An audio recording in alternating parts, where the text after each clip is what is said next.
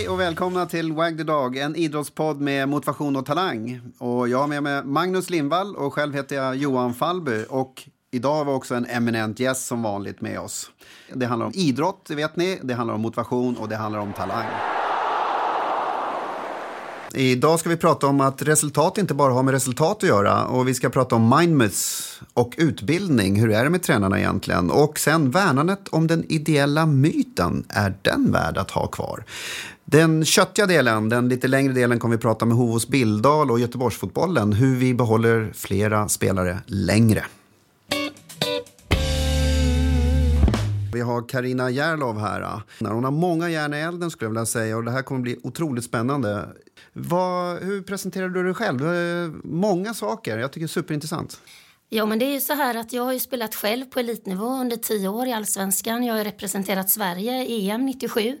Men jag har ett stort samhällsengagemang för jag jobbar själv som lärare i skolan idag och ser att fotbollen kan vara ett verktyg för framtida unga medborgare i vårt land. Det de får med sig från fotbollen i gemenskap, förståelsen för samarbete och vinna något tillsammans, gemensamma mål. Det är ett jättebra verktyg för att klara sig i livet. Och därför så har jag engagerat mig i Hovås Billdal IF utanför Göteborg.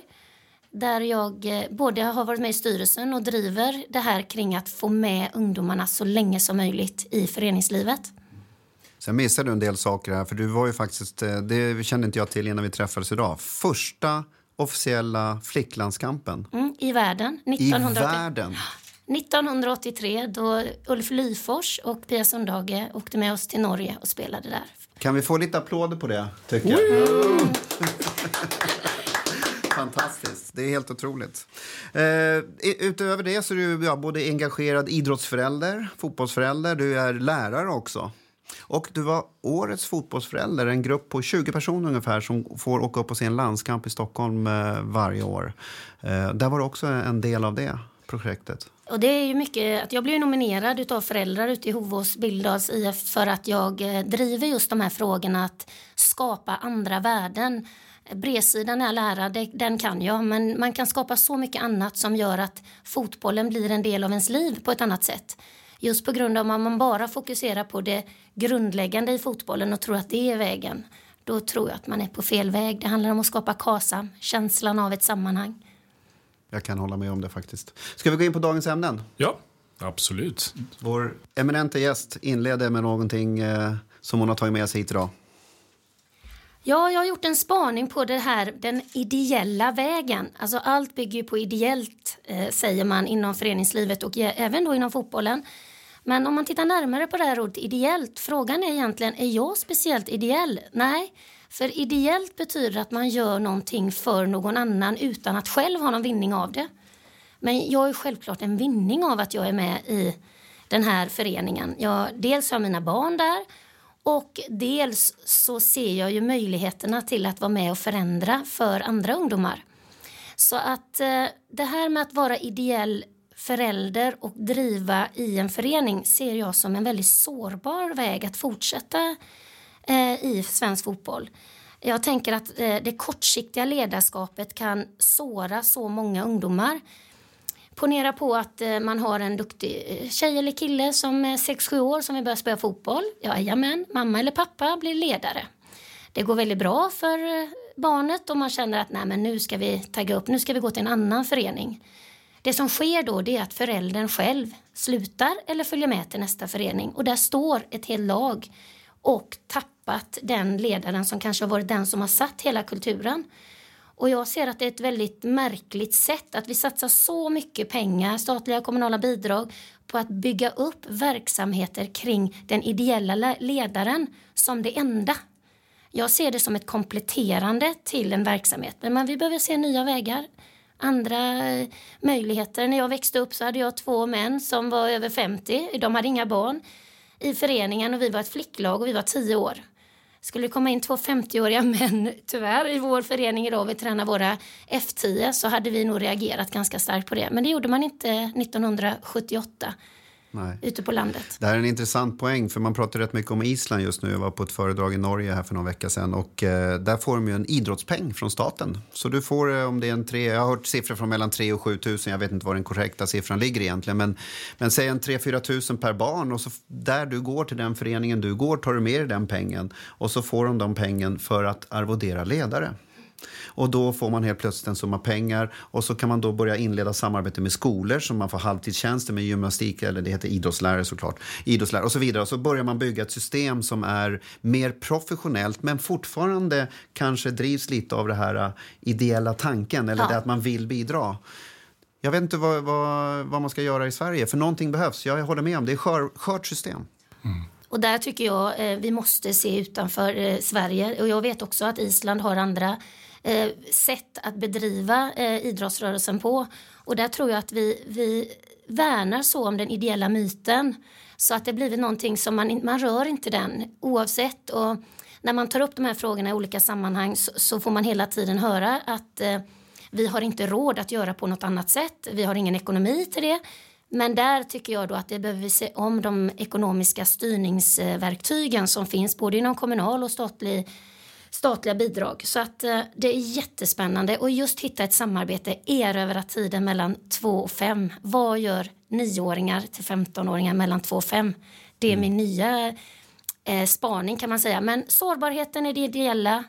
Och hitta nya vägar. Oj, nu öppnar upp dörrar på andra saker också här.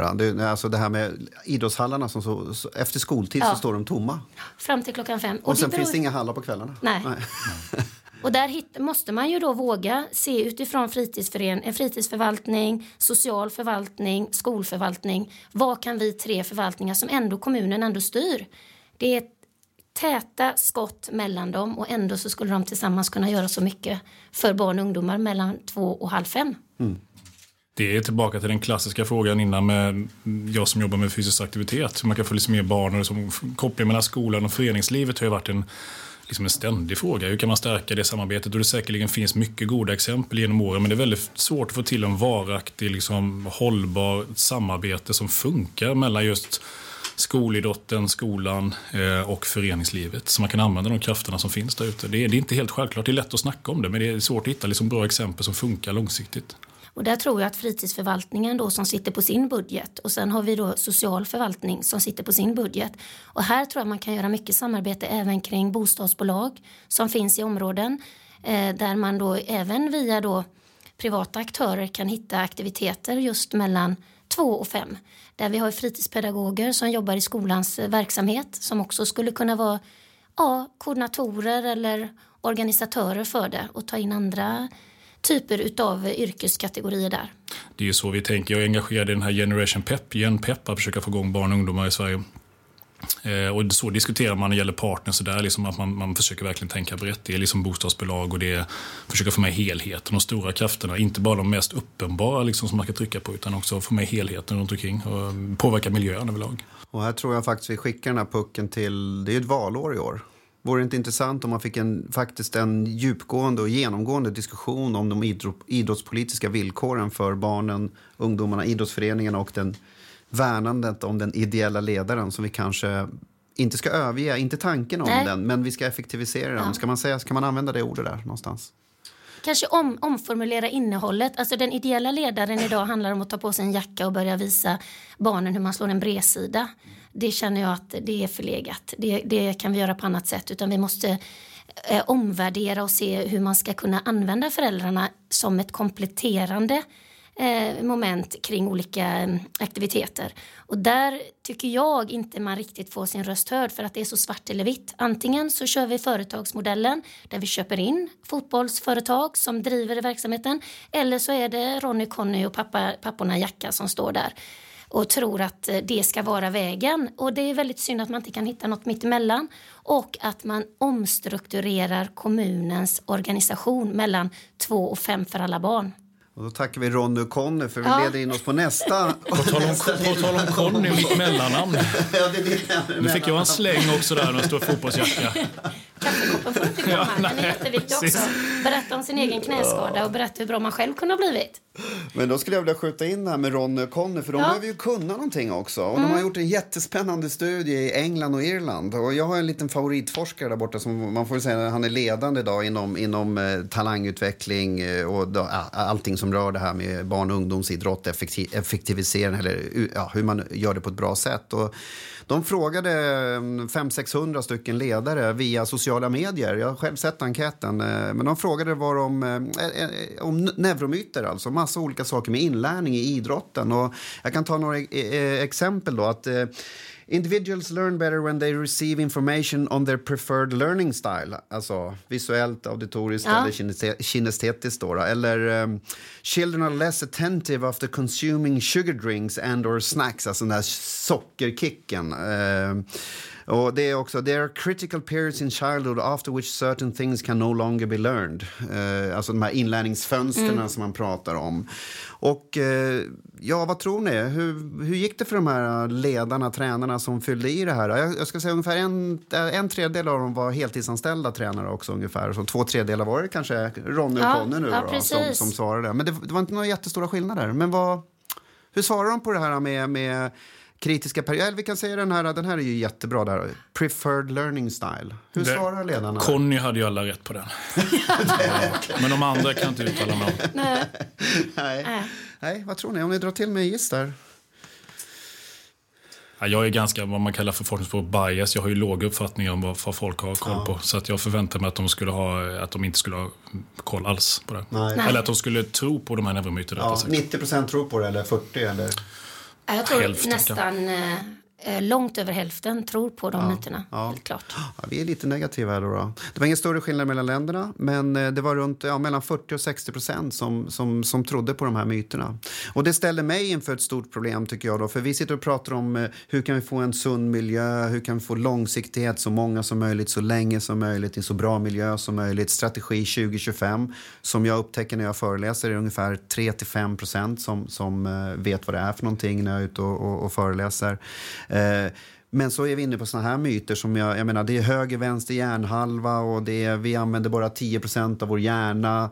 Och de här myterna odlas ju också dessutom i dagspressen, utan att nämna någon kvällstidningar, så är det ju, eller tv-kanaler ska man ju säga också, som sprider de här we only use 10% of our brain. Och så är det så många. Hur ska vi få ut budskap som det här du som forskare, Magnus, det är ju faktiskt 30 år sedan eller jag vet inte om de ens någonsin har varit sanna ur ett neuropsykologiskt perspektiv. Det finns en bra bok som heter 50 Great Myths of Popular Psychology som är fantastisk. Man kan rekommendera när man går igenom sådana här 50 myter att liksom vi använder bara viss procent av vår hjärna, vilket är fullkomna dumheter. Att man kan träna höger eller vänster hjärnhalva liksom specifikt på de här delarna. Och när man går till botten med dem så stämmer ju inte de. Men de finns väldigt mycket där ute. De som förnyas hela tiden via sådana här som NLP, kommunikologi och sån här. Och nu är det diskanalys som är så himla hett med färger och allting som är fullkomna dumheter vetenskapligt, men det säljs in jätteskickligt. Så jag tror det var Hans Rosling när han pratade, han var ju fantastisk. Han berättade just det här med att han hade ju liksom vad vet vi om världen och fattigdom och så vidare. När han testade också kollegor och studenter. Det är en sak att folk inte vet, att man inte har kunskapen, om man är nollställd men inte vet. Men i det här fallet så finns det ju liksom fördomar, så att som aporna på Skansen klarade sig bättre på de här kunskapsproven än vad liksom de som man frågar om. Tack vare liksom att man har fördomar. Det är mycket värre än att ha okunskap, att ha förutfattade meningar om saker och ting när det gäller neuromyter, barn och ungdomar, inlärning, sprids de här. Så klart att så har man ju felaktiga kartor och kompasser i botten, och ska Sonny, Conny, Ronny och alla andra liksom ideella föräldrar jobba efter det här med goda intentioner, så blir det någonstans snett. Sen kan man använda vilka struntargument som helst, men det är en fin pedagogisk modell och liksom allting. Det står inte samma, det är fel i botten. Och där är ju ett jätteproblem att nå ut till att de skulle vilja lära sig av det som forskningen säger. Det är självklart, om vi ska inte vara så förutfattade, men man läser Expressen eller Aftonbladet eller någon annan kvällstidning och tar till sig det populistiskt på ett sätt som gör att nej, men det här kan jag ju applicera på min träning och tänka till kring killarna eller tjejerna. Och det är klart att det blir helt fel då, men det är väldigt svårt när vi går tillbaka till det här ideella. Jag kan ju bara ha en vädjan till våra ledare att lyssna in forskning, ta till sig av våra föreläsningar när vi bjuder in. Till exempel när du har kommit och berättat på våran ledardag. Men genom att det är ideella föräldrar så kan du aldrig ställa de kraven att de ska göra på något annat sätt än de själva vill. Så det är också väldigt komplext och svårt.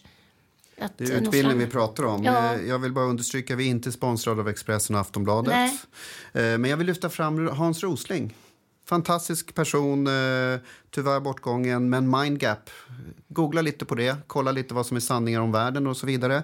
Vi kan titta på de här 50 Great Myths of Popular Psychology, jättespännande. Och vi kommer komma tillbaka till det här i omgångar. De här frågorna. Jag tycker Magnus att nu stryker vi det här. Nu går vi vidare. Yep. Vi var tydliga i det här. Klipp. Ja, klipp. Tredje ämnet. Ja, tredje ämnet är lite bredare, men utifrån en av de motivationsmodeller som vi jobbar mycket med i forskningen, Self-Determination Theory, som vi har skrivit ihop en bok kring som kommer här nu i höst, så handlar det ganska mycket om liksom, vad är det för strukturer som styr vårt beteende och drivkrafter. Och där pratar man ganska mycket om liksom yttre belöning och de problemen som ligger bakom det. Som att money makes the world go round. Om vi gör den här podden för att vi tycker bara det är kul och ren inre motivation först, det är det som är drivkraften. Och så helt plötsligt så säger Jamie, vår demonproducent här, nej grabbar, nu ska vi inte göra det på skoj bara, utan ni får 250 000 per avsnitt. Enligt den teorin så borde det göra så att då borde vi bli mer motiverade i och med att vi får mycket pengar för det. För något som innan var kul. Men de har sett jättemycket forskning att det liksom underminerar den inre motivationen just när man för in yttre belöning. Och vi har ju ett system inom idrotten och utanför också där det är ganska mycket just det här med liksom, man kallar yttre belöningsstrukturer som gäller. Liksom, vad är det som är viktigaste resultaten? Vad är drivkraften egentligen handlar om? Det handlar om att snabbt komma till resultat. Det handlar om pengar, det handlar om yttre belöning. Kanske inte bara pengar. Det kan handla om bananer, det kan handla om vad som helst. Det är liksom en guldstjärna i skolan eller vad det är för någonting. Alltså yttre belöning som är styrmedel som vi vet funkar väldigt väl kortsiktigt. Ge en liten eller stor människa en elstöt eller ge dem en banan, så nog 17 kan du få in ett beteende. Problemet är att vi vet väldigt väl från forskningen att det är långsiktigt, det är inte hållbart. Det tenderar liksom att dö ut över tid för att man upplever sig själv som kontrollerad av den yttre belöningen. Man jobbar bara för lönens skull. Eller man som elitfotbollsspelare, det är liksom inte kul längre att spela utan det är bara liksom pengarna på bordet som gäller. Och sådana här miljöer inom idrotten ska man nog...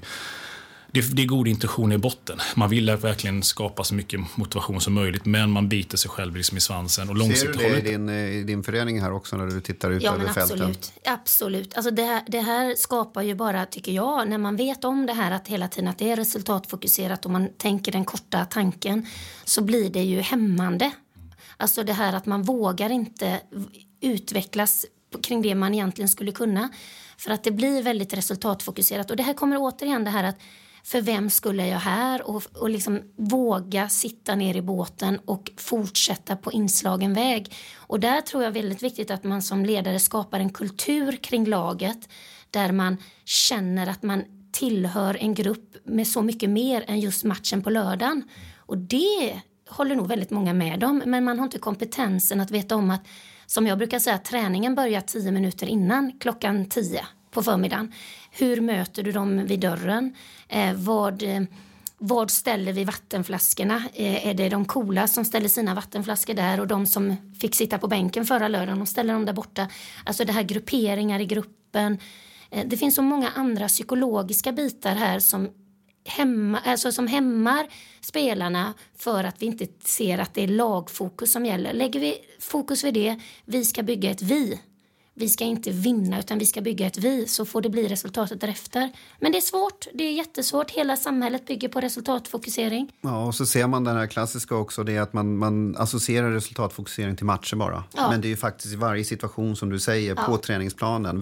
Vem applåderar man och skriker bra till i en situation? Precis. Och när gör man det och med vilket syfte och hur gör man det? Inte bara den som gör målet eller som utför den här uppenbara, kanske ibland enkla uppgiften ska få belöningen, utan även den som gör en prestationen innan eller det som leder fram till det här målet. Och där pågår ju hela tiden. Och det är jättekomplicerat om man bara lyfta på locket på det här. Och jag tror att få tränare tänker på det. Jag tänker det är ganska intressant att du säger det här just när det blir ett mål. För nu är jag ansvarig för att skapa strukturer och riktlinjer kring vår fotbollsskola. Vi har ändå 100 barn som kommer på söndagar tidigt på morgonen. Och just det här att sätta riktlinjer. När det blir mål på de här småmålen, då gör vi high five med hela laget. Det handlar inte om att en gör mål, utan vi skapar ett vi kring när vi gör ett mål. Och det har jag tagit från hockeyn faktiskt. För när man gör mål i hockey så åker man och gör high five med hela laget. Det är vi som gör målet, inte jag. Så att det var en liten 7-åring, han hade tränat in en målgest nu när han skulle gå fotbollsskolan. Och när han gjorde mål så skulle han göra sin målgest, det här individualistiska tänket. Och det försöker jag är inte otrevlig på något vis, men det handlar om att om du gör mål så gör man high five med alla. Och det går att använda situationer under matcher i ett skapa vi än att vinna matchen. Det kan vara lite svårt och diffust att nå fram med det här, tycker jag, till föräldrarna. Men vi har gjort konkreta riktlinjer i vår fotbollsskola för att bygga in den kulturen redan från början. För det är svårt att komma in i ett lag när 12-åringar, när pappan har stuckit med sin son till ett annat lag och så ska man börja bygga en annan kultur. Det är svårt. Det här med yttre belöning genomsyrar ju hela samhället, det är det som är så svårt. Ja. Och problemet är också att det är ju effektivt kortsiktigt att belöna någon för något som är bra eller släcka ut det. Jag har ju varit skyldig till det själv. Liksom. Jag mutade helt enkelt min bonusson med 200 spänn, eller han krävde 200, jag föreslog 100 för att han skulle hänga med och spela squash. Ja. Liksom, så en startpunkt på någonting så kan det ju funka kortsiktigt yttre belöning. Så det är inte så att det är alltid helt värdelöst. Det är bara att använda det bara som man oftast gör som bensin och ingenting annat. Då ställer det till problem. Och vi har ju liksom en situation i samhället och mycket lutar sig mot yttre belöning. Den kortsiktiga lösningen, vilket leder till genvägar. Så det är en sån där lurig väg framåt som ser ut som liksom en genväg men som egentligen blir en väldigt senväg. Och där kommer vi in på huvudämnet idag egentligen. Hur vi ska skapa en miljö som inte bara är kortsiktig och leder till kort deltagande i idrotten eller fotbollen, utan hur vi kan förlänga det här. Ja. Och nu kommer vi in till veckans kicks. Våran ödmjuka syn på saker som kanske inte alltid fungerar optimalt eller kanske har en god bakgrund och vilja.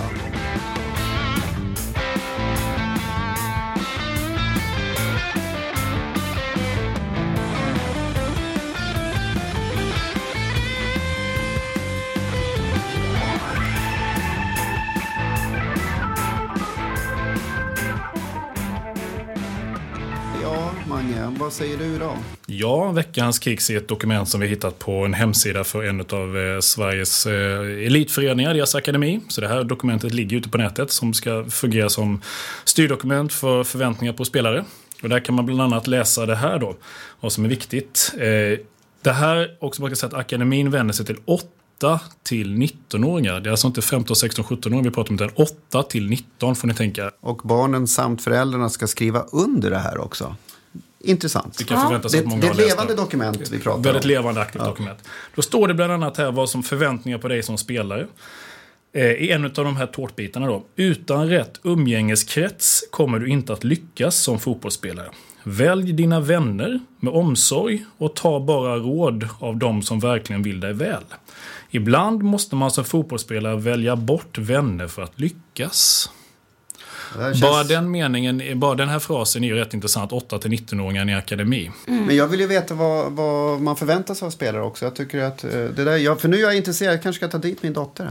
Då kommer nästa del då, liksom, vad gör man egentligen? Då finns det några meningar här. Vi finns till för de spelare som tål höga krav. 8 till 19-åringar pratar jag om. Ofta kommer kraven inte bara från tränare och förening utan även från spelare och föräldrar. Vi finns till för de spelare som kan hantera dessa krav samtidigt som man har roligt och tycker det är kul att komma till träning och match. 8 till 19 år. Och det här är ett liksom levande dokument för en av de största elitföreningarna med akademin i Sverige. Och den bygger barnkonventionen, vad kommer den in där? Ja, men jag tror den står på baksidan här, tror jag. Vet, liksom, på tal om veckans kicks. Det är veckans kicks och sätt, Carina, det är någonting som man gör med en god intention men som blir helt jävla fel på ren svenska. Och här kan man väl lugnt säga att det är sällan man har sett en kick som blir så snurrig. Säkerligen finns det en jättegod intention bakom det, att man vill vara tydlig med det man vill och jag vet inte vad det kan vara för någonting. Men alltså det här är ju absurt. Ja, jag vet inte. Jag tycker det säger en del om miljön eller jag befarar att det säger en del om miljön när man ska välja sina kompisar och dessutom du ska tåla. Det är ju inte något utbildande perspektiv i mina öron i varje fall. Inte, så att jag menar, du väljs ut för att du tål. Men vad händer när du inte tål längre då?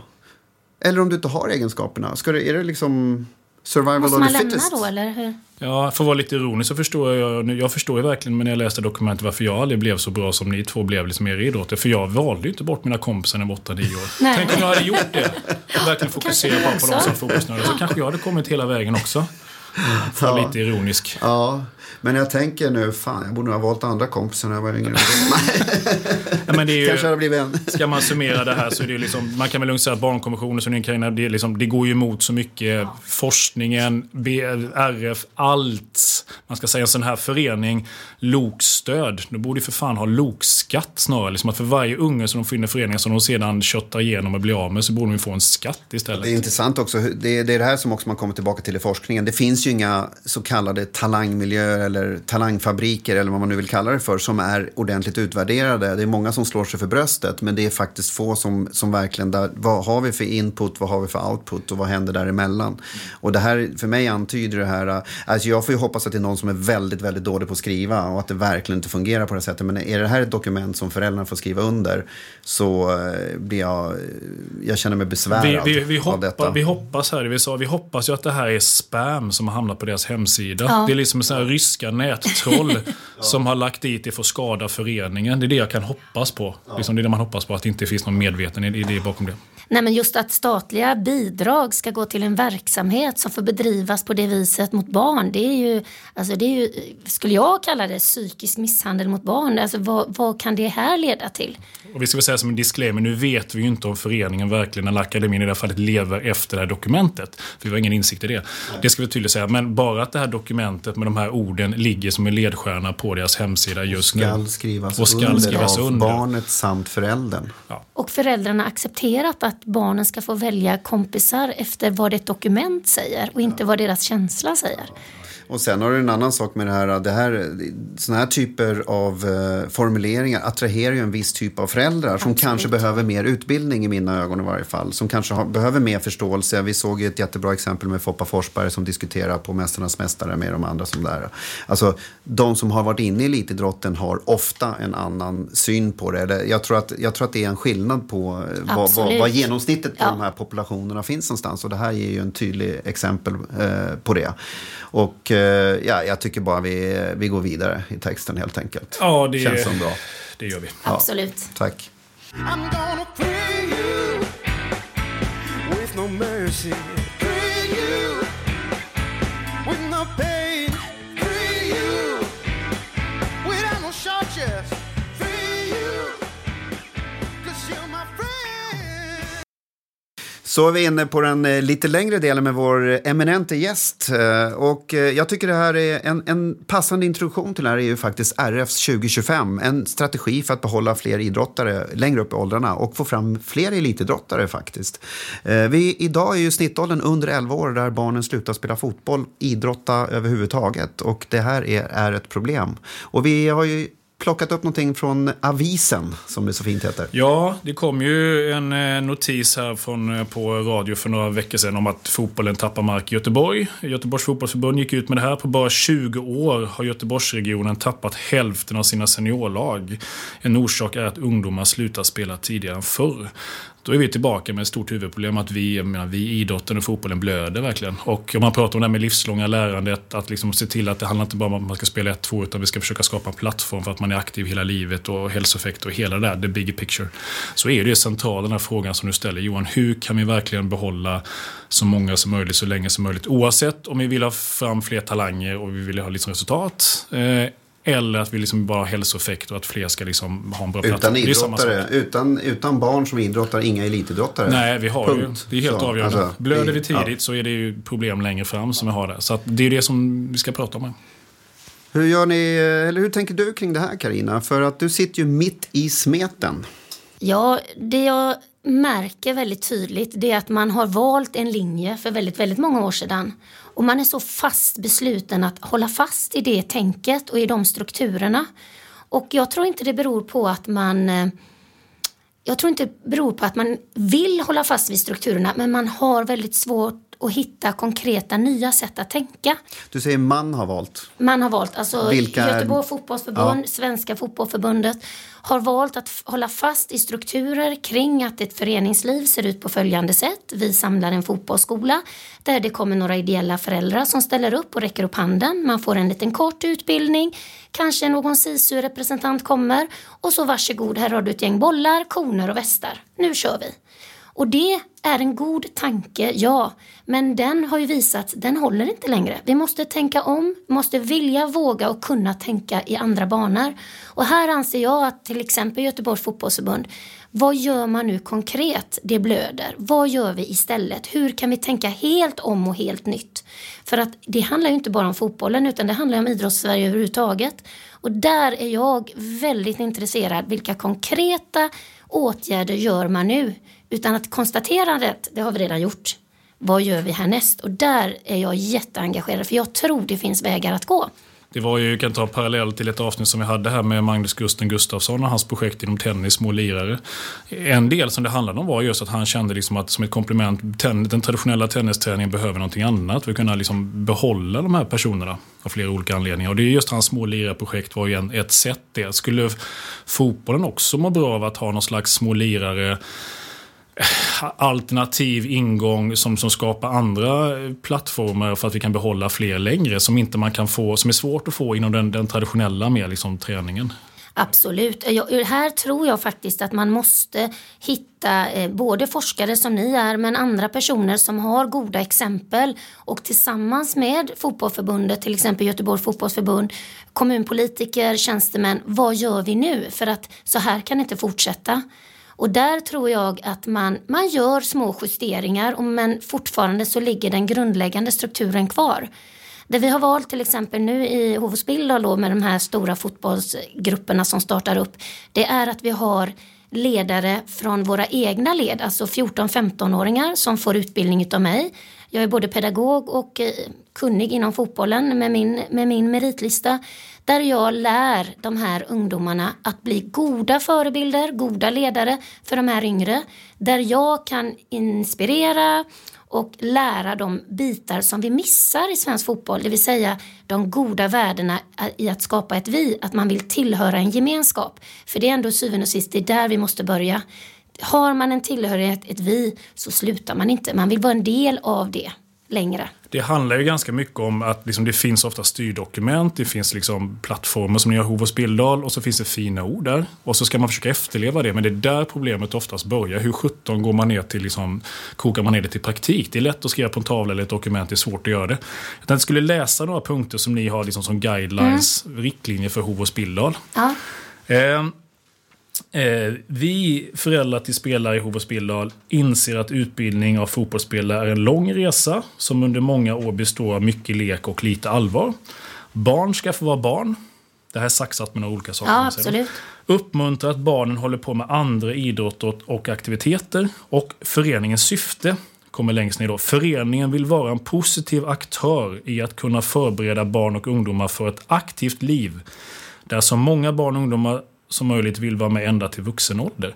Det här är liksom klockrena saker som man kan tycka liksom det är bra och så svårt att säga emot. Men hur går man från liksom fina ord i ett dokument ner till praktik? Vad gör ni? Vad har ni gjort för att liksom kunna åstadkomma de här fina sakerna? Absolut, vi har inte kommit dit än utan det är våra tankar, det är dit vi vill. Men konkret har vi gjort så här att alla våra tjejer och killar mellan 13 till 17 år har blivit erbjudna en utbildning i juniorcoachprogrammet som vi har startat. Där jag är ansvarig utbildare. Jag tar hand om de här 14 till 16-17-åriga ungdomarna. Utbildar dem. De har tid att möta mig 3:30 till 5:00 innan deras träning börjar. Där jag hela tiden pushar för KASAM, jag pushar för viet, jag pushar för leken och det långsiktiga lärandet inom fotbollen. Vilket gör att de här ungdomarna sedan är kopplade till lag i föreningen. Där de möter föräldrar som faktiskt är ledare men indirekt kan börja påverka dem i att tänka utifrån vår plattform. Att jag skulle kunna få de här föräldrarna som då är ideella ledare att komma 4:00 en eftermiddag och lyssna till mig. Det är mycket, mycket svårare.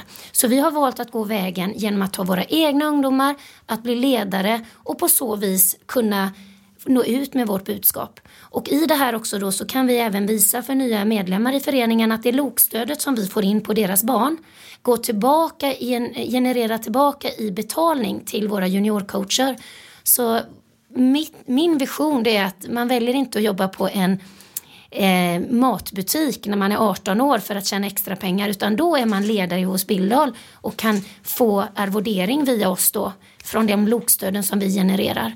Så att problemet i de här föreningarna handlar ju inte om att skapa möjligheten att ekonomiskt arvodera våra ledare, utan det handlar om en omfördelning av pengar, och det har varit en tuff resa. Och då skulle ett bidrag, alla Islandsmodeller med några tusenlappar för varje barn som kommer in, där man kan lägga till i förbättrade utbildningar, ett högre värde för ledarna som är intresserade. För det finns ju intresserade ledare där ute. Absolut. Det är ju ingen tvekan om det. Men det tycker jag då har en poäng, Johan, just det här att se på Islands modell och verkligen bestämma sig att nu räcker det. Enough is enough i Sverige. Nu måste vi tänka om, tänka nytt. Och det som jag kan känna en frustration, det är ju att jag vill göra det här, men jag har inte befogenheten att driva igenom det. Och det tänker jag då på Patrik då, som sitter i Göteborg fotbollsförbund. Alltså, nu har vi kört fast, nu behöver vi hjälp. Vad har vi för konkreta möjligheter att förändra och börja om och vända blad helt enkelt till något helt annat? Det som är problemet med de här stora organisationerna, för nu har ju ändå Svenska fotbollförbundet och andra förbund tagit stora kliv i och med strategi 2025 och RFs och alltså hela idrotten är ju på väg att hända någonting i. Men det tar tid för de här organisationerna att nå ut, och då tycker jag faktiskt att föreningarna är ju ryggraden i svensk idrott, och det är där sådana här goda initiativ behöver tas, och det måste bli praktik. Vilken reaktion har ni fått i de här utbildningsgrupperna som ni har haft? Det är helt fantastiskt, för att det som har skett, det är att de här ungdomarna, några av dem har kanske varit på väg att sluta spela fotboll. Men genom att jag har plockat in dem i ledarroller så blir de kvar i föreningen, precis som du läste förut, Magnus, att vi vill behålla dem så länge som möjligt, men i andra former. Jag har även fått in en jämställdhetsperspektiv i det här, så att pojkar 07, 08 och 09 råkar av en tillfällighet ha tjejtränare. Mitt mål är ju att det ska vara 2 tjejer och 2 killar kopplade till varje lag längre fram. Men just det här att kunna via att jag kan utbilda våra egna ungdomar gör att jag når ut med budskapet och kan ändra kultur och struktur på en ganska tidig ålder i de här lagen. Men där krävs ju att man har kanske, nu jobbar ju inte jag för föreningen utan detta gör jag ideellt för jag tror på det här projektet. Men att man skulle ha någon typ av koordinator som är kopplad och utbildar ungdomarna som stöttar upp föräldrarna i det ideella ledarskapet. Det är nästan en förutsättning för att vi ska nå ut, för att slutar barnet och slutar föräldern och då krackelerar laget. Vilket i sin tur leder till att man kanske väljer bort fotbollen då, för att laget har ändå blivit förstört på grund av att Pelle som var bäst gick och pappan hängde på. Så att det blir många konsekvenser utav det här ideella ledarskapet som man så fast vägrar att släppa. Vi behöver inte släppa det ideella ledarskapet, men vi måste omformulera innebörden av vad det innebär att vara ideell ledare. Jag är lite nyfiken på det här. Alltså, er satsning och allt det som du säger, det andas ju väldigt mycket liksom bredd, att behålla så många som möjligt i de glasögonen ni tar på er. Men jag misstänker att i föreningen så finns det också andra personer med andra glasögon som inte kanske vill ha den här långa vägen, som är lite mer, vad ska man säga, som inte har det tålamodet, som vill ha en annan väg, som vill ha ett annat utfall. Det handlar inte om att vi ska behålla så många som möjligt. Vi ska vinna så mycket som möjligt och se till så att våra små lirare blir så bra så fort som möjligt, med mer fokus på resultat. Det finns säkerligen i samma förening, misstänker jag. Hur hanterar man de olika viljorna och önskemålen från föräldrar och vad det nu kan komma ifrån? Det är ju en jätteutmaning, men det är ju en lång resa vi har gjort kring just de här frågorna, och där har vi ju lyckats med en åldersgrupp som är nu då 15 år, där de har gjort den här långa resan med väldigt mycket utbildningar. Ledarna har valt att följa den forskning som finns, varit enträgna, några har hoppat av och valt att välja andra föreningar. Men det som är så fascinerande nu, det är att när de är 15 år och de har fortfarande 40 kvar, det är ju att de här får vara vår framgångsfaktorslag som i sin tur berättar för de yngre åldersgrupperna och deras ledare. Vad har vi gjort som är en framgångsfaktor? Och det kan vara väldigt enkla saker. Att vi åker inte på kupper utanför Göteborg om inte alla får åka med. Då väljer vi bort det. Då åker vi hellre på ett träningsläger längre bort där alla får åka med. Vi skapar ett vi. Om vi någon gång plockar ut de som har kommit längst vid en kupp, då är det nästgårds kuppen precis bredvid där vi bor. För att man rent strategiskt har tänkt ut att vi vill behålla så många så länge som möjligt. Och att vi utifrån både styrelsen och barn- och ungdomsutskottet lyfter fram dem som det goda exemplet hela tiden. Det är häftigt att vi har behållit så många. Vi pratar inte om resultat utifrån matcher utan resultat att vi har 40 kvar. Men jag tänker ändå liksom, då har man det viktigaste är att vi ska behålla så många som möjligt så länge som möjligt. Men jag misstänker att det finns andra årskullar och andra grupper som har haft ett helt annat utfallsmått. Här gäller det att vinna så mycket som möjligt, vilket är ganska vanligt. Så var det när jag spelade. Vi struntade ju blankt, det är ju många som var kvar utan mina kompisar, vi skulle vinna allt. Ja. Det var ju liksom en förening av många. Det måste ju finnas sådana strömningar som har gjort på ett annat sätt och det har blivit en diskussion i klubben. Absolut. Vilken väg ska man gå? Och där är det ju svårt just på grund av att när vi har verkligen ställt de här tränargrupperna mot väggen och sagt att vad är det ni gör? Vi har föräldrar som klagar, barnen mår dåligt, de vill inte komma tillbaka till träningarna. Och där har vi ett problem för att det här är ju föräldrar som är tränare för sina barn och då säger de så här, då slutar vi. Passar det inte för föreningen, ni har en plattform där ni väljer era riktlinjer och det vill inte vi efterleva, då väljer vi att hoppa av. Så att vi är väldigt sårbara i vår kamp för att vinna den goda lärmiljön i fotbollen. För att vi har föräldrar som väljer andra vägar och vi har inga mandat, vi har inga befogenheter och vi kan inte ta bort dem för då har vi inga andra ledare som kan ta de åldersgrupperna.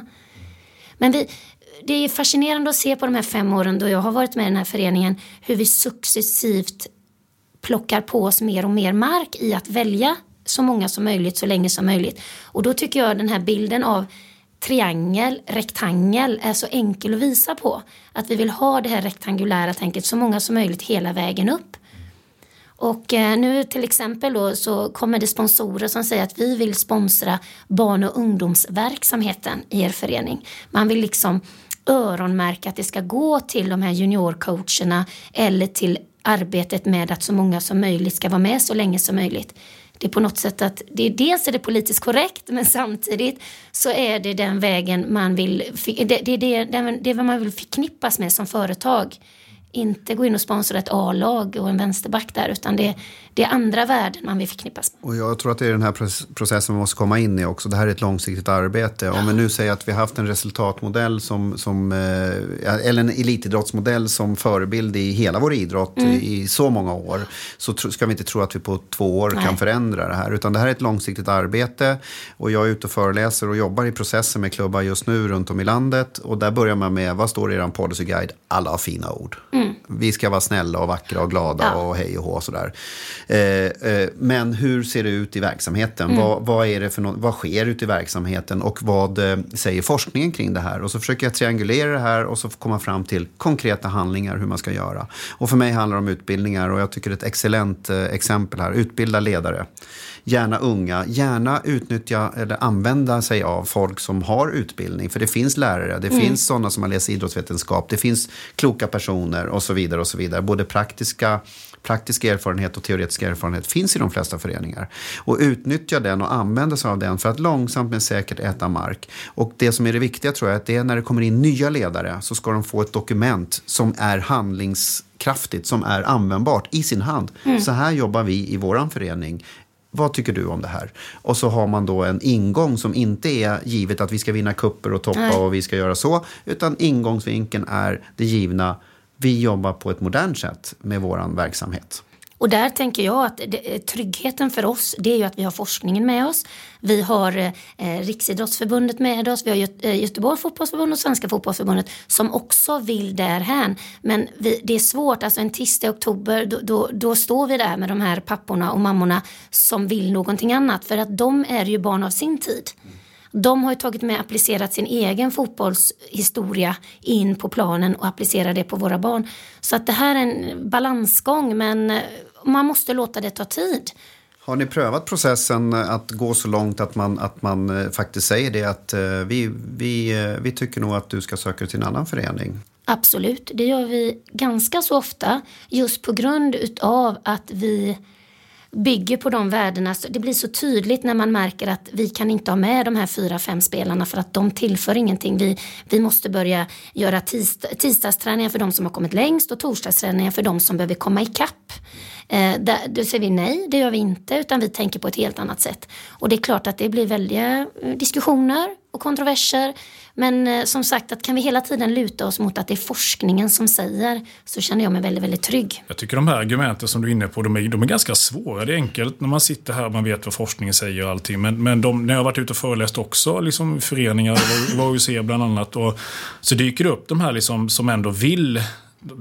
Jag vill att min son eller dotter ska bli bäst och jag drivs för det här, och mina barn, de tränar inte 2 gånger i veckan, de tränar 7 gånger i veckan, de är 8 år, liksom, det ska de få göra, och de brinner så mycket för det, och så kommer deras argument, för de är provocerade när man säger det, och de är inte så lätta att möta allt de argumenten, de är väldigt förklädda till något som låter väldigt vackert. Det är ju barnen själv som vill tävla, men du säger som forskare att kompetens är viktigt, liksom så här, ja men då är det väl bra att inte Kalle och Pelle är samma gäng, för de är på så olika nivåer, det är bättre att vi lyfter upp, och så kommer de här argumenter för selektering, nivåskillnad, de dyker upp, och det är inte, de är förklädda till någonting annat, inte helt självklart, och argument, ja men du säger Johan, när du får sådana frågor som, det är liksom inte, vad du ska säga, det är liksom inte puckade plumpa, så här, det är klart barnen, vi ska tävla skjuten nu så tidigt som möjligt, det är ganska lätt att bemöta för barnkursionen. Det här är väldigt förklädda, snygga argument som inte är så lätta att bemöta alltid. Det svåra är, eller ja, jag vet inte vad jag ska säga där egentligen, jag får ofta de här frågorna och ja, vad ska jag säga? Nu tappar jag ordet bara för det. Nej, men, klippa bort det där. Ge mig en chans till så kommer jag igen. Det jag vill säga. När man får de här argumenten från föräldrarna att ja, men barnen vill, så är det ju oftast barnen speglar ju bara sig de vuxna runt omkring. Så det är klart att om jag ställer frågan, vill ni åka på kuppen och vinna pokaler? Sådär, va? Ja, vi vill göra det. Ja, det är ju oftast det som miljön är i det laget då. Och det är väldigt få barn som säger liksom, nej, jag vill inte vinna nu, pappa är och jag vill vara med så länge som möjligt och ett aktivt deltagande hela livet. Jag det är väldigt få forskningsrapport som säger här förra veckan. Klart jag vill vinna. Nej, men så det där är ju väldigt, och det har vi, alltså, det är ju mycket emotionella argument. Absolut. Och man går som man gjorde förut, och så glömmer man bort att ja, men det här var 30 år sedan, du var 10 år, och då gick det till på det här sättet, och idag kan vi göra det här på ett bättre sätt. Samtidigt så tycker jag det är viktigt att poängtera, det här blir så väldigt, väldigt svartvitt när man sitter i sådana här diskussioner. Vill du bli duktig måste du träna mycket. Men då ska du träna mycket i rätt tidsåldrar, och du ska träna på rätt sak vid rätt tid eller vid rätt ålder. Och det är det här som man glömmer, och den här nyanserade debatten försvinner någonstans på vägen. Jag får nästan uppfattningen ibland att en falang vill plocka barnen direkt vid BB genom att titta på föräldrarna, och en falang säger att du kan hålla på med allt du vill till 25-30 och sen kan du börja satsa lite grann och så vinner du OS-guld. Och det är ju inte, sanningen ligger någonstans mitt emellan, men då är sanningen betydligt närmare än att man startar lite lugnt och får en bra motorik, en bra känsla i idrottsmiljön och börja trivas i idrottsmiljön, och sen stegrar man när det är dags att stegra. Och det är ju sällan före 15 års ålder som det blir en explosiv alltså ökning av träningsmängd och så vidare. Det här finns ju superbra studier på inom fotbollen, speciellt inom fotbollen, men det kommer ju mer och mer inom andra idrotter också. Och det är ju det jag menar, det här med multisportandet, att man medvetet väljer att ens barn håller på med olika idrotter, att man inte ska... Det är ju så här i vissa av våra åldersgrupper att nej, men du har inte varit på så många träningar, så nu får du inte vara med och spela på lördag. Men då kanske man har varit på taekwondo på måndagen och man har varit på friidrott på onsdagen, och så är det fotbollsmatch på lördagen, då får du inte vara med. Och ser man det här, att det är också det här moderna sättet att säga att du ska multisporta. Alltså att det behöver komma in, att om du har missat 2 fotbollsträningar så räknas det som träningar fast du gör det i en annan miljö, utan boll. Och där tänker jag också det här att se fotbollen i ett vidare perspektiv. Det tycker jag Östersund är ett lysande exempel, för att i vår fotbollsskola som vi har i juni i HSB, där har vi en danstävling. Att varje lag ska göra en dans som vi visar upp som ett sista vi gör dagen innan midsommarafton. Och det här började jag med för 4 år sedan, och det var väldigt kontroversiellt. Och det var många som sa, vi trodde vi skulle vara på en fotbollsskola och här ska det dansas. Medan nu så bara wow, så brukar jag skoja, det var Östersund som lärde av mig. Men det här att kunna se det här rörelsemönster, man ska kunna använda hela kroppen på ett helt annat sätt, och där är också det här moderna sättet att se på fotboll, att man inte nöter samma rörelse hela tiden. Det behöver komma in, till exempel som Östersund eller någon annan populistisk grupp, komma in och säga att gör så här, då hänger de här ideella tränarna på. Det är svårt att bryta mark i nytänk på egen hand. Vi behöver ha med media, vi behöver ha med Foppa Forsberg som säger det på Mästarnas mästare, vi behöver få med Östersund som lär sig att dansa. Plötsligt så är det legitimt att vi dansar på vår fotbollsskola. Jag tänker så här, det är ju alltid svårt att utvärdera såna här miljöer. Men gör ni löpande utvärderingar eller försöker titta på effekter? Ja, vi tittar på effekter på så vis att vi ser hur många har slutat i just den åldersgruppen och på vilka orsaker är varför de har lagt av då. Det kan ju vara så att de har valt annan idrott, men vi har hållit på nu 3 år och sett över det här och många av de som har slutat just på grund av att man har valt annan idrott eller valt annat lag. Man har inte slutat att inte göra någonting. Nu är ju just den här föreningen där jag är aktiv ett område där det är många aktiva barn. Som Göteborgs fotbollsförbund pratar om att fotbollen blöder. Det gör det inte i det området där jag bor. Men där det gör det, där behöver man då koppla in kanske det här multisporttänket och använda tiden mellan 2 och 5 för att få dem engagerade. Och sedan kanske vi kopplar på föreningslivet på kvällstid. Men där måste man tänka helt annat. Bara den idén som ni har här nu, poängen som jag läste ut, ni ska uppmuntra att barn håller på med andra idrotter och aktiviteter, precis som du säger. Och det ligger väldigt mycket i linje med att man vill bli talang. Man ska liksom vara bred ganska långt upp och liksom få det här. Så det är ju helt i linje med forskningen. Men jag tänker mig att det inte är helt självklart för att många föreningar, om man ser dem som en individ, är ganska egocentriska. Vi liksom behöver folk, barn, föräldrar som engageras hos oss. Och vi är inte så generösa att vi kan dela med oss med taekwondo och friidrott också. Utan vi vill låsa fast, så kanske man inte säger, men tanken är låsa fast ekonomiskt och tidsmässigt föräldrarna och barnen i vår förening. Så att vara så generös att man inte säger att man kanske inte säger att vi vill inte se här med en gång i veckan, men liksom att vi vill gärna att ni gör annat också. De här studierna som du pratar om, Johan, i fotbollen, vet man att de som gick hela vägen och som akademi i England ville lyfta upp mot de som inte man ville satsa på, det var ju de som ackumulerat mest timmar. Men det var ju framförallt det som man kallar för deliberate play, att de hade ju spontanidrottat, latchat på gården. Liksom. Det var ju de typen av timmar, gjort annat utanför att stå på rad och slå bredsidor. Det var de timmarna som var väldigt viktiga i slutändan. Här är vi inne på ett helt annat ämne. Det är det jag sa tidigare. Vad tränar man vid vilken ålder? Och lek är träning för barn. Ja. Och då är vi inne på hela träningsbiten som vi kan ägna ett par veckor på och snacka kring. Men de här studierna är ganska tydliga. Det är ju från massa olika länder när man ser på det här att de som är bäst när de är 15 har tränat mest, eller de som har tränat mest när de är 15, de har mindre chans att vara bäst när de är 20. För däremellan händer det någonting. Och det är de som tränar mest efter 15 års ålder någonstans och upp till 20 års ålder som har störst chans att också vara bäst när de är 25. Så att det finns en fördröjd effekt av träningen där. Eller träningsmängden flyter på ett annat sätt. Och det är ganska tydliga siffror det här. Så att vill man vara smart, så om jag skulle jobba som fotbollsagent till exempel, då skulle jag välja spelare från sista kvartalet. För det finns lika många talanger där, eller möjliga potentiella elitspelare sista kvartalet som i alla andra kvartal. Och sen så skulle jag då göra lite grann så att jag börjar med mycket lek, mycket rörelse och sen så långsamt så bygger man på träningen. Ingen stress. Men är det självklart att man kan vara så generös? Det är lätt att säga att vi vill att alla andra ska säga forskningen att man ska syssla med annat. Men kokar det ner till liksom att man kan vara så generös i en förening i den praktiska verksamheten? För det handlar ju om tid, energi och pengar, liksom allt möjligt. Absolut är det så att vi har problem kring det, men vi är många som försöker driva den frågan. Här kommer vi till en fråga då, om man då håller på med en ridsport, ska det värderas på samma sätt som man går på en friidrottsträning? Och då har vi sagt kanske det här med pulshöjande aktivitet. Det är jättesvårt annars att bedöma.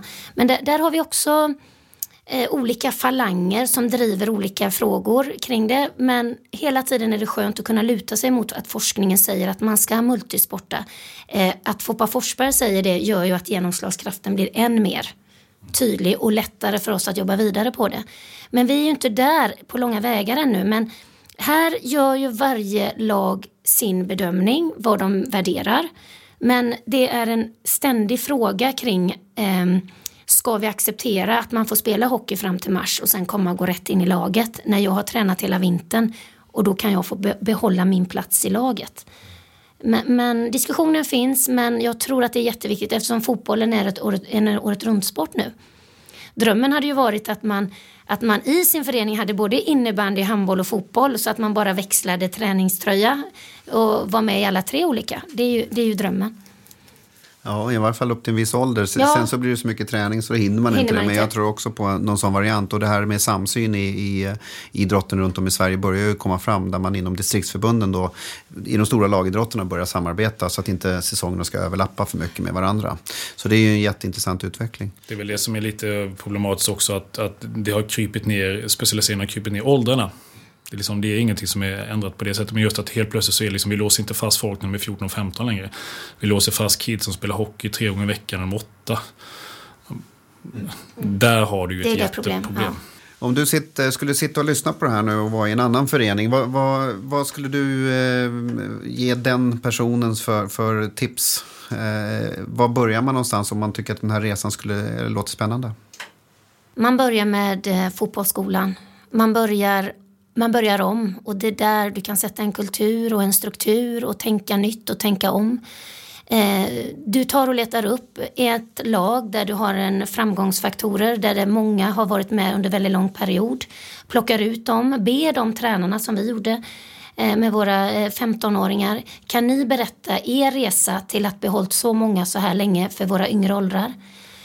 Jag hade satt ihop ett gäng där jag hade hittat föräldrar som var pedagoger, idrottslärare kanske, eller förskollärare, dietister, och hur ska vår plattform se ut? Och framförallt, som du sa Johan, inte fina dokument, för de har vi, utan konkret. Hur gör vi när vi börjar fotbollsskolan? Jo, vi ställer alltid våra vattenflaskor här. Ordet nej, inte och sluta försöker vi undvika. Vi bygger på det salutogena, det friska, det som är bra. Vi ser till att vi har inga köer, för det är där det uppstår problem. Alla barn vill vara till lags och göra sitt bästa, men vi sätter dem i svårigheter. Mer än att de har svårigheter att fungera i grupp, utan det är vi vuxna som har 100% ansvar. Och letar efter goda förebilder, goda föreningar som har fått det att fungera. Hur har ni gjort? Hur skulle vi kunna applicera det hos oss? Det ni säger andas ju mycket om att ta på sig teoretiska glasögon när man pratar om mastery climate, Johan, och performance climate i prata om motivation. Vad är det för motivationsklimat som finns i föreningen? Att man kan antingen prata om att det är väldigt mycket jämförelse med andra, det är resultat, så det är för performance climate. Ett sånt klimat leder ju i större utsträckning till att folk slutar, att man fuskar och så vidare. Mot ett annat klimat, mastery då, som man pratar om, det handlar om inlärningen, det handlar om upplevelsen, det handlar om resan, den långsiktiga med då. Det låter som att man försöker fokusera mycket på just det här mastery climate. Och det kan man ju se även på våra sociala medier. Det är ju väldigt många som lägger ut, vi vann den här kuppen. För 2 år sedan var det väldigt många som la ut bilder på pokaler och vi vann och vi gick till A-slutspel och B-slutspel. Medan nu kan det lägga ut, nu har vi städdag. Här står alla föräldrar och ska hjälpa till att vi får ordning på våra planer. Alltså det finns andra värden för att skapa ett vi. Och har man skapat ett vi där man mår bra, då känner man att man kan utvecklas i lugn och ro i den miljön och vill vara kvar i den miljön. För att vi är ju ändå där för fotbollen. Alla älskar fotboll, så det har vi redan fixat. Det är allt annat runt omkring som måste vara av värde för att vilja vara i den miljön. Så att de här ungdomsledarna som jag utbildar, det handlar ju inte om att lära ut en bredsida eller ett skott, utan det handlar om att möta en människa. Att hur avslutar jag? Hur blir jag sedd? Vi använder inte nej, inte att sluta, utan vi bygger på de goda, det som är bra. Vi lär oss namnen, vi skapar relationer. Och det här är ju intressant. Tittar man på forskning både inom idrott och i näringsliv till exempel, så ser man ju att de här goda klimaten, när man skapar det här goda klimatet i en organisation, så får man ju en högre effekt på olika saker och vis. Och nu sitter du med en professor här. Du nämnde att jag var forskare förut, men jag är ju bara en wannabe-forskare egentligen. Så att, vi har ju en riktig professor här. Och det här skulle vara superintressant, för vi har ju problem med det här. Det är många klubbar som vi inledde med idag också. Det är ju elitklubbar som slår sig för bröstet och säger men deras verksamheter är sällan bra utvärderade. Och tyvärr är det ju så också att utvärdera en sån här miljö är komplexa. Men det skulle vara intressant att se långsiktiga studier med såna här typer av projekt och kanske kunna ge medel för att kunna driva såna här projekt också under längre tid för att se vilka effekter man får. Vi går faktiskt igång med en studie nu på Högskolan i Halmstad där vi ska titta på ledarskapseffekt inom just elitakademier, och den är igång den studien nu, och det ska bli väldigt, väldigt spännande, för vi kommer följa det longitudinellt för att se hur olika ledarstilar påverkar de här ungdomarnas då, de är från 15-16 år uppåt, hur de upplever sig av hur miljön ser ut och sen så småningom också effekter på hälsa och sådana saker. Och det här saknar jag väldigt, väldigt mycket. Och det är ju komplexa studier. Men jag skickar pucken till dig, Magnus, får du ta in den i forskarvärlden. För att det här saknas. Vi behöver ha mer på fötterna. Och det är lätt att säga att forskning säger si och så. Men ger man sig in i det här så är det så mycket nyanser och grejer. Men hela konceptet vi har pratat om idag, konsensus eller en educated guess idag, är ju precis det vi sitter och pratar om, som Hovås Billdal arbetar med. The best educated guess som vi har idag. Och det är det man måste göra. Och det är det här också som jag tycker också diskussionen kommer in i. De som inte vill följa med det här, de kan ju alltid peka på någon anekdot eller någon spelare eller jag minns och vi gjorde och jag hade minsann inga problem. Och det här har vi ju ringat in problemet, tycker jag. Ja, anekdoter får man ju ofta slängt på sig. Men jag menar, herregud, vad skulle Messi varit om man hade hållit på med taekwondo och simning tills han var 13-14? Då hade vi mist en världsstjärna. Världen hade blivit lite fattigare utan honom. Eller jag minns han höll på med det här. Ja, jag läste en anekdotisk bevisföring betyder nisch och ingenting i forskningen. Det är liksom inte det vi kan utgå från när vi ska försöka skapa de breda riktlinjerna. Utan det är som Johan säger, det är bäst evidens. Idag, vi har inte alla pusselbitar. Vända på korrekt sätt. Vi ser inte hela pusslet, men i alla fall de konturerna vi ser, de pusselbitarna som är på rätt håll, pekar alla i den här riktningen. Det är ju det man får liksom utgå från. Och då kan man säga, fortsätt vänd på pusselbitar. Fortsätt det spännande arbetet. Och så får vi se det här om 5 år när ni har gjort ett forskningsstudie tillsammans. Spännande, absolut. Perfekt. Ja. Tack så mycket, Carina. Tack så mycket själva. Tack. Jättekul, tack.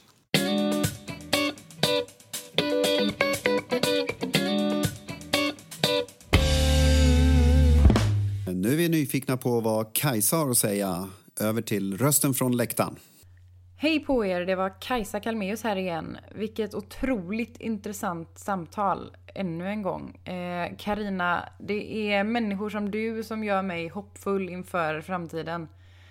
Eldsjälar och människor med sunda värderingar och barnens bästa i tanken. Det är de som får idrottsvärlden att glimra. Men förutom att jag blir hoppfull så blir jag också lite frustrerad. Vi sitter på så himla mycket kunskap och så himla mycket erfarenhet. Men vad ska vi göra med den? Kolla bara i ert lilla rum där ni sitter och pratar. Och ni har 3 starka röster som verkligen förstår vad som krävs. Men ibland känns saker bara övermäktiga. Hur fasen får vi ut det här avsnittet till alla Sveriges idrottsföreningar? Hur får vi dem att förstå? Hur når vi de högsta politikerna, de som har makt att bestämma och förändra? Sådana tankar ger mig lite svindel när det smyger sig på. Och det gjorde de verkligen under det här avsnittet. Det känns som att vi har lösningarna, men hur 17 når vi ut? Det var många saker i era resonemang som var väldigt spännande. Men precis som förra gången, så vill jag lyfta fram ett par saker. Först måste jag bara säga att jag måste erkänna att jag blev illamående av att höra det här dokumentet från den stora akademin. Det där går liksom emot allting som är fint med idrott enligt mig. Och jag gissar nu, men det finns säkert fler föreningar och akademier som har samma värderingar som i det där dokumentet. Kanske inte alltid uttalat eller nedskrivet, men garanterat genom antydningar och mellan raderna kommunikation, eller vad man ska säga. Så att sånt där gör mig bara ledsen. Raka motsatsen till det som Carina bringar fram i mig då. Så det har varit en liten rollercoaster här, detta avsnittet. Ni nämner att det inte finns någon riktig forskning på det här med talangfabrikerna eller akademierna, vad deras verksamhet egentligen ger för resultat, framförallt då kopplat till klimatet i föreningen. Och den forskningen måste ni bara göra. Jag är så grymt intresserad av det resultatet som en sån undersökning kan ta fram. Jag möter så många som avslutar sin karriär eller byter klubb i ung ålder för att de inte, inom citattecken, pallar trycket. Som klubbarna själva kanske skulle uttrycka det då. Men i det stora hela så är jag ganska övertygad om att flera av personerna visst pallar trycket. Att, som det kan innebära att typ nå en elitnivå rent sportsligt. Men det handlar om att miljön inte är optimal. Så en sån forskning tror jag skulle öppna ögonen för väldigt, väldigt många.